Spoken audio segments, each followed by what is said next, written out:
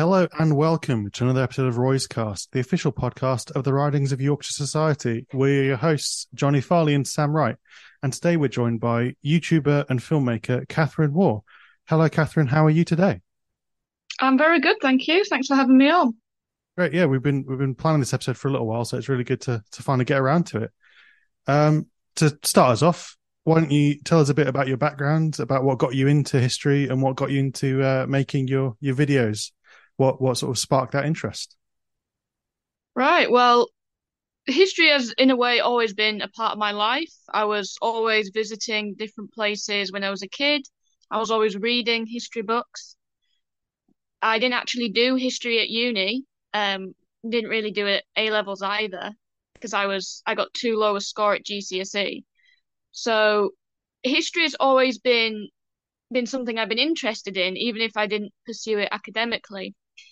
And when I was in uni, I sort of realized that there wasn't anyone really doing Yorkshire history. So I thought, oh, well, I could do that. So that was just something that I did in my spare time, just as a hobby. Didn't do it very much. And then after a couple of years, when I realized that I couldn't really function in the normal world of the 9 to 5, I was like, well, what else can I do? Well, I have this history thing, so I'll do that. And then now I'm here. So I work part-time for the British Association for Local History as the digital content coordinator, making podcasts and videos and various online content. And then I've written my book on Yorkshire folklore, customs and traditions, and I'm continuing to make my videos. Great. Yeah. I find it really interesting what you were sort of saying about the non-academic angle, and it's something that we really look for with Roy's is bringing those two worlds together of sort of your traditional academia, but also the people like yourself and like some of our other attendees of conferences and speakers that have come at it from this completely opposite angle almost. Of doing, the same sort of research, the same sort of work, but approaching it from a place of just pure interest and nothing else. I think it's really a really good point. So you sort of talked a bit about when you started making videos. What are some of your favorites, some of your top hits, as it were, in your opinion, not in any other metric, just what have you had the most fun doing about Yorkshire? Well, I mean, there's about 129 on there now, so to pick out the greatest hits is a bit of a challenge. But there's a few which I definitely had a lot of fun making. More recently, the Pirate trilogy, which is about myths about pirates and why, brutal criminals are now romanticized anti-establishment heroes. That was a lot of fun because we built a whole set. We had the introduction of Skelly, a little skeleton into the Cath cinematic universe. And that was just a lot of fun to put together. There's other ones as well. The Western series, which we'll come to later, that obviously was a lot of fun. Ones as well, which I'm quite sort of proud of the way we presented the information. So I did one on Jack Dupree, who was a New Orleans blues musician who lived in Halifax for 20 years. Now, what brings someone from New Orleans to Halifax? And so we found a jazz club, like a nightclub, and decided we're going to film it there. And then we got an actor to say like excerpts from interviews so that it was actually his words speaking. And although the video isn't great, I look back at it and I think, oh, could have done that differently.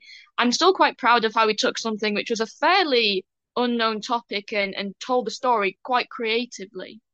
Yeah, I think that for me that brings up an interesting point about how you go about creating videos as well. Because one thing when you watch your content is one thing that immediately jumps out is sort of you can see your personality in that content. So I think I wanted to ask a bit more about how important you felt when you started to make videos it was to put yourself in those stories, if you like, to try and, I don't know, find a different way of conveying that historical story through using your personality in it rather than just sort of, script or something like that? That's a very good question because when I started off in the first couple of years, I hadn't really found my own voice. So my very earliest videos, which are very, very bad, they feel very color by numbers. I was in a way sort of conforming to what I thought people would want to hear. They don't really have a particular personal touch, those videos, and it was very sort of kind of non-personal. It could have been made by anyone. And then as time went on, I started to put my own personal flair into it, and now that's part of the whole package. So for the past couple of videos, a big thing we've been doing is having like cinematic intros, just 30 seconds or a minute, a little bit of silliness, a bit of setting the scene, but something which is very different and very identifiable as saying, okay, this is a video by me that you're going to watch. And also in terms of the way I script it, because before it used to just be fairly simple regurgitation of facts. And then once I began to get a bit more confident in front of the camera, I began to develop my individual presenting voice, and I could make jokes and present the facts a little differently. And so now I feel quite comfortable in developing that presentational style, which I think is quite recognizably me and part of the brand, and that's what's important. And do you think it's made maybe some of those stories that people have come to your videos to watch more accessible in a way? So it's not just because one of the things that we've said about Roy's is, trying to break down that traditional Ivy Tower perspective of like academic history. So I suppose in your opinion, does sort of that personality help you break down those barriers as well and make that content more accessible? Absolutely. I've had a load of comments from people saying that they've clicked on a video and it's a topic that wouldn't normally interest them, but I've made it interesting, and that the way I've presented it has made it interesting, and that's a great compliment because that's what every historian wants to hear. That the topic might not initially appeal to people, but you've managed to present it in such a way that it becomes interesting. And it's all to do with how you present the facts. I had a lecturer at uni for a module on the Cold War. Now, I love the Cold War, right?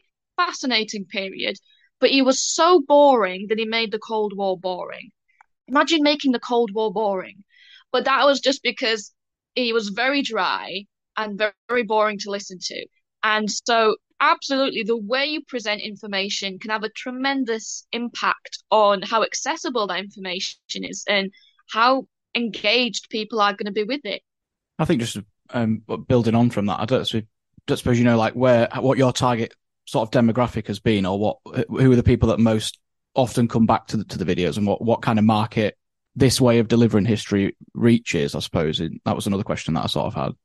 Yeah, it's interesting because I get a very broad range of people. The statistics YouTube gives on your audience isn't very accurate. It claims that I have 95% male audience, which I don't quite believe because there's definitely more women who watch. But from what I've seen of the comments, it is a real broad church of people who watch. There's younger people, there's older people, people around the world whose ancestors might have emigrated from Yorkshire, people who have no connection, but they simply enjoy the way I present the information. It's a real variety of people, different age groups, different backgrounds. It is a little bit tricky, I must admit, because naturally the content is going to appeal to an older demographic, even though I'm a younger person and I have a lot of jokes and references which appeal to younger people, which older people don't necessarily get. And it's difficult when you have got such a broad audience to be able to appeal to all of them, but you can't really appeal to everyone. So you just have to make the best of the content you have and then hope that as many people can enjoy it as possible. Yeah, and I think sort of building on that point and on a previous point about your personal voice that comes through, and I think yeah, having a voice that has some universal appeal in how you're presenting information is really key. And I imagine that is something that came through in your book that you published recently. Um, so yeah, I was wondering if you could tell us a bit about that, about what inspired it, what the process was like, how it sort of went from thought to being available in the shops. Sure. So I actually got the idea completely out of the blue. As the story goes, I was on a bus one morning and I was thinking about the book The English Year by Steve Rood, which is a brilliant book. It's very similar because it's got all English traditions and customs. But I was thinking about how it only really covered major festivals. It didn't cover every single day of the year. And I thought, oh, well, if someone wrote a book which did that, oh, I could do that.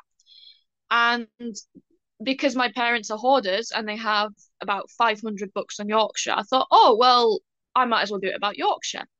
And so pretty much immediately I got the idea and was convinced, right, this is what I'm going to do.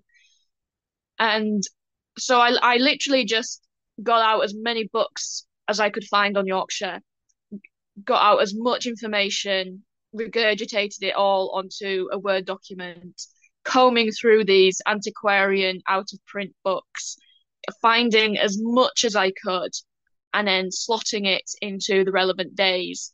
So, stuff which is easy, like Easter or Christmas or Saints' Days, uh, putting them in there. Things which had particular anniversaries on days, doing them. Ones which didn't have a particular temporal marker, put in wherever. And then just writing about 3 or 4 days per working day and just, you know, chipping away at it. And after about 3 months of writing, I was about halfway through and I was like, right, I better start thinking about how to get this published. So I started shopping around, and after a couple of rejections, I was taken on by Carnegie, who really were intrigued by the idea and by someone so young with my platform writing a book. So they accepted it, and then it took about 3 more months to finish writing it.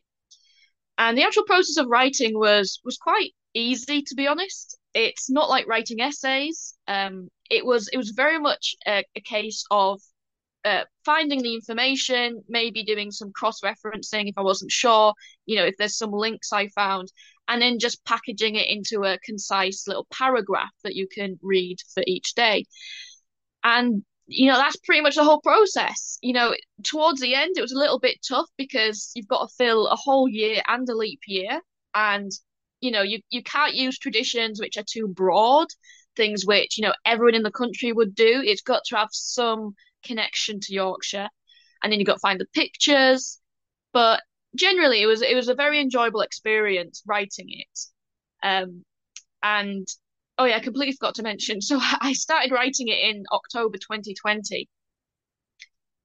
So it got accepted January 2021, was finished about March that year. And then just over the next few years was proofs and edits, and then just getting it ready until June 2023 when it finally came out. I think just listening to that there, you mentioned that there was a book that was about more like English folklore that sort of inspired the first sort of ideas. And I was wondering, you've now researched the Yorkshire sort of angle, how different some of those maybe traditions that you'd seen in the English book or seen across England more widely, how different some of those end up being when they get to Yorkshire, and how different or how prevalent Yorkshire identity is in that, and how it changes, those sorts of events. I don't know if you'd come across any of those sorts of examples. It's interesting. It's a sort of question I get asked a lot as to, is Yorkshire unique? And I've got to say it's only unique to people who want to make it unique. It from what I've researched, it doesn't matter what crazy thing someone was doing 200 years ago, someone else was doing something crazier in another part of the country. And in terms of like commonality among the customs, sure, there's things which are, unique to Yorkshire. certain things which only were performed in those particular areas. But there's nothing which is thoroughly, I think, only Yorkshire. So things like rush bearing, which is summer autumn festival where you collect up the old rushes in church floors, or nowadays you just build these big rush carts. That's done in Yorkshire, but it's also done in Saddleworth. So that's Greater Manchester now. It used to be Yorkshire. Also done in parts of Lancashire. In well dressing, we associate that generally with Derbyshire, but it creeps into a little bit of South Yorkshire in Penistone. So from what I researched, yes, there were traditions which were sort of unique to Yorkshire, but in terms of if it carved out an identity, I don't think so. I didn't really get involved with all that kind of thing. Anyone who sort of followed me for a while knows that I kind of go away from that all A up white rose God's own country thing.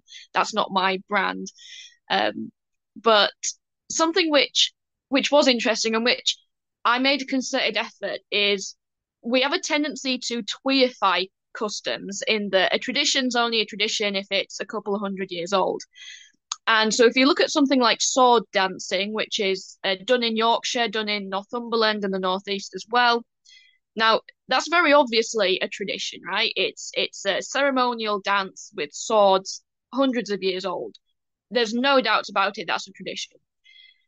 But why is it that we assume that that's a tradition, but not something like the West Indian Carnival, which is one of the oldest carnivals in Europe, started in the 1960s in Leeds. Now, that's been going for generations. It's very meaningful. But we wouldn't necessarily automatically assume that to be a tradition.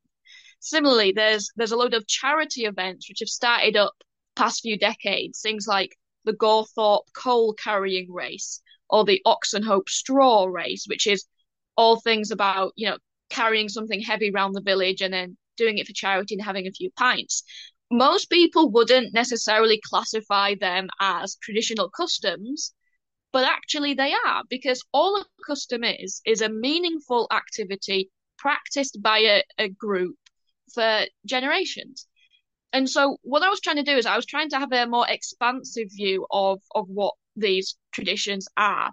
And so what I found is that there's a load of these more contemporary traditions which are, very firmly part of Yorkshire life and heritage, but which often get overlooked because they're not hundreds of years old.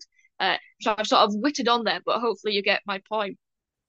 Oh yeah, and you another really interesting point sort of comes out with that. You mentioned how these traditions that are seen as being from Yorkshire kind of bleed through into other areas like the Derbyshire, South Yorkshire, and then the Manchester region and Northumbria and things like that. And how, well, a really interesting thing as you look at Yorkshire through history, and it's something that we've all looked at in our capacity of doing our PhDs and things like that. Mine in the Roman era, Adams in the medieval period, things like that, is how nothing is as solid as we think it is now. There's no boundaries that are set in stone.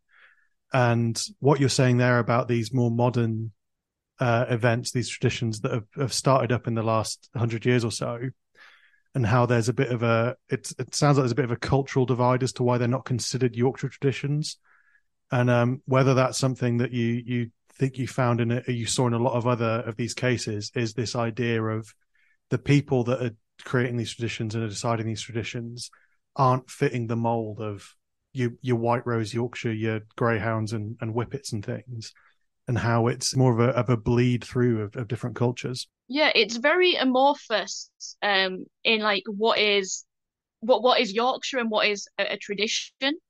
And I think it's just a product of, I don't know if the word prejudice is the right word, but this idea that folklore and customs is just something very quaint and twee and something you read in history books about something that happened hundreds of years ago. And actually it's all around us and we're constantly creating traditions.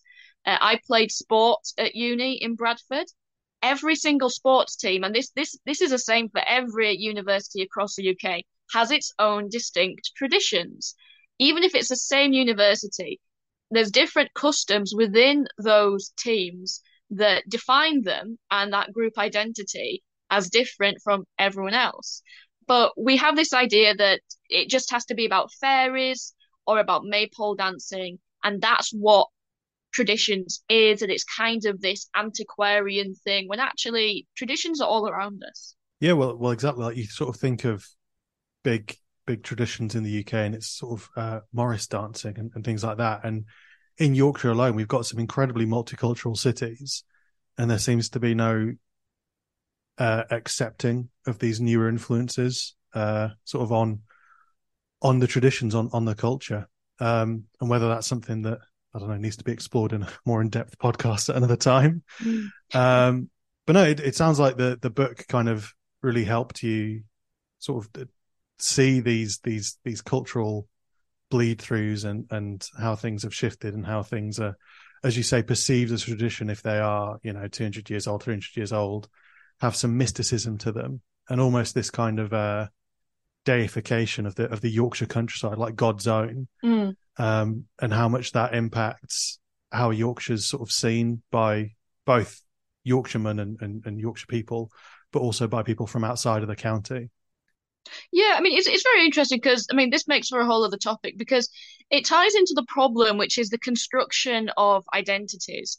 So when people talk about, the God's own country and then have this rolling image of the Dales, well, intellectually, I recognize that as Yorkshire, it is within these boundaries. It's part of that idea, but that isn't my Yorkshire because I've never lived there.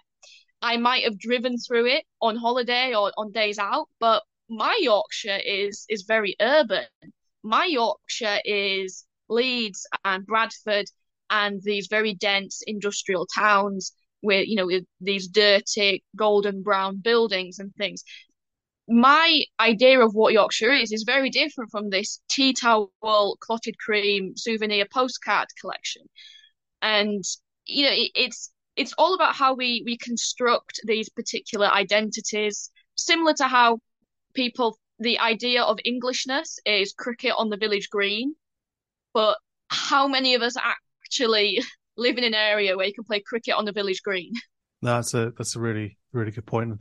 And as you said, and as we said, it's quite a big topic for another episode.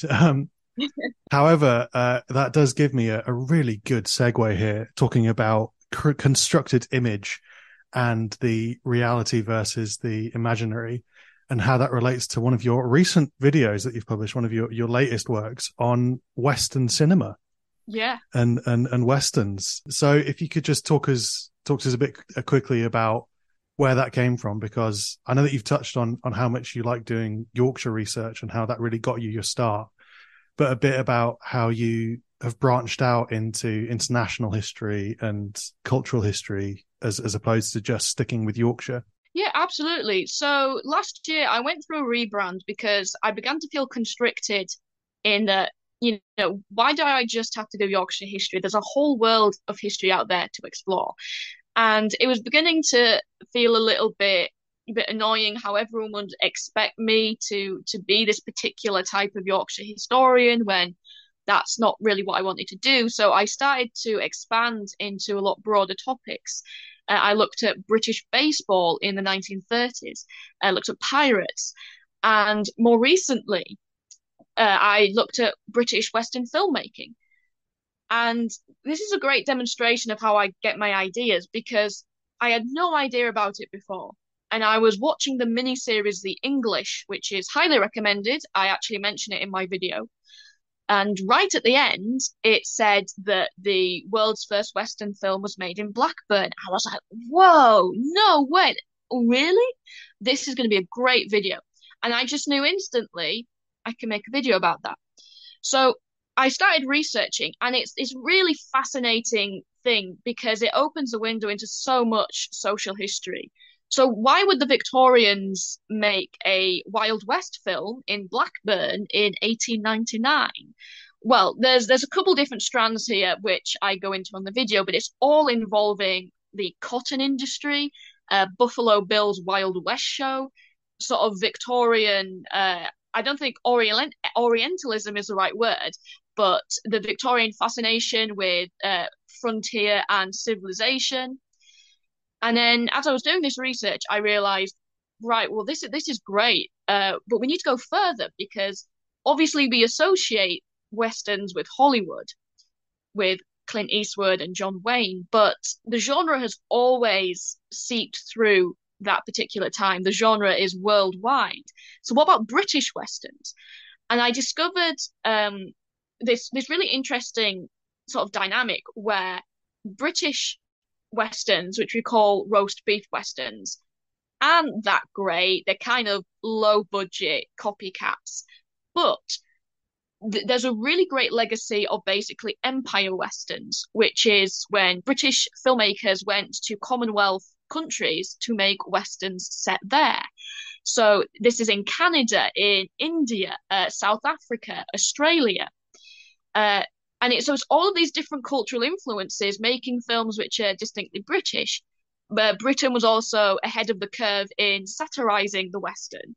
We think of Blazing Saddles as the first Western satire, but actually Carry On did it first. So yeah, it's this big series of videos that we're doing and finishing it off with a parody of the song Convoy, but about cowboy films. And I just had so much fun making it because it was about something which is very underappreciated, but which ties deeply into history, and all doing it with maximum silliness. Yeah, no, I mean, it's a really good point you make. I mean, in my opinion, the most famous westerns are all made by Italians. So it's we the Europeans beat them at their own game. Sort of touching briefly while we've still got a bit of time on these British Western films. Do you think there's some bleed through of films maybe with Western sensibilities, but about British topics? So like Zulu and things like that. Yeah, like this kind of taking those staples of the Western, but throwing them over onto a very British story. Yeah, so I have a segment which argues that Lawrence of Arabia actually has a lot of Western themes. People are free to disagree. It's just one sort of interpretation of the film, and how sort of in the 1960s, there's a lot of these films set in empire territories like India, which have the bleed throughs of Western themes. And looking at more modern British Westerns, because we don't make Westerns anymore, there are a couple of them which actually are set in Britain, but which can be interpreted as Westerns. So one of them I talked about is the film God's Own Country, which is set in Yorkshire. And it's basically the British Brokeback Mountain, because it's about a Dales sheep farmer who hires a migrant worker, and then stuff happens. But that's really interesting because it's taking a genre and a setting and a topic which wouldn't, naturally be associated with British and perhaps Yorkshire filmmaking, and putting it into that setting. It's worth mentioning, I wasn't a huge fan of the film, but I can see why others would appreciate it. So it's worth talking about. There's obviously British films which are straightforward westerns. Slow West I talk about as well. Also the miniseries The English. But really the point I was trying to make is that something doesn't have to have cowboy hats and Native Americans to be a western. That the genre really has sort of worldwide appeal because it has these universal themes which you can make for any setting or topic. So you can have some rugged wilderness in the moors, and that would be a western, if So that's kind of something that I was really interested in communicating. Yeah, no, it all sounds really, really interesting. I suppose it's interesting to hear you talk about how initially maybe you felt a bit restricted over just focusing on Yorkshire, and how you've really enjoyed branching out. So I suppose what I wanted to do as sort of a couple of final questions, what can people look forward to seeing now that you want to sort of branch out? What kind of exciting things have you got coming up? Great. So the next project we're working on is about War of the Worlds, because, classic sci-fi novel changed the genre, but nobody adapts it right for film or TV. It all misses a crucial theme, which is colonialism, because the notoriously political writer H.G. Wells, lifelong socialist, pacifist, human rights advocate, twice stood as Labour candidate. The novel is very clearly a critique of British colonialism, but this doesn't sell a lot of films, especially if you're Steven Spielberg and you want to make 9/11 with aliens. So basically, that's what we're working on next. And then we're probably going to take a bit of a break whilst we focus on different things, lots of secret, exciting projects. But there's always something different I'm working on, always something interesting, something which you might not have considered, but which you're going to be entertained by.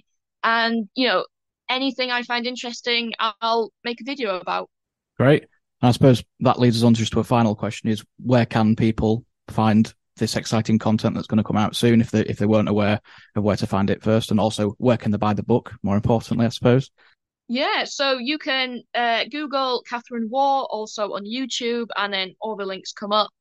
Again, if you search a Yorkshire year, that'll come up as well. You can buy it directly from the publisher at Carnegie Publishing for a discount. And it's also available in some local bookshops. So, go ahead. Great. Thank you very much for that, Catherine. It's a really, really good episode. Really good chatting to you. I think that's all we've got time for today. So, thank you very much. Thank you for having me. Yeah. And okay, that's the end of another episode of Roy's Cast. Thank you for listening, and we'll see you at the next one.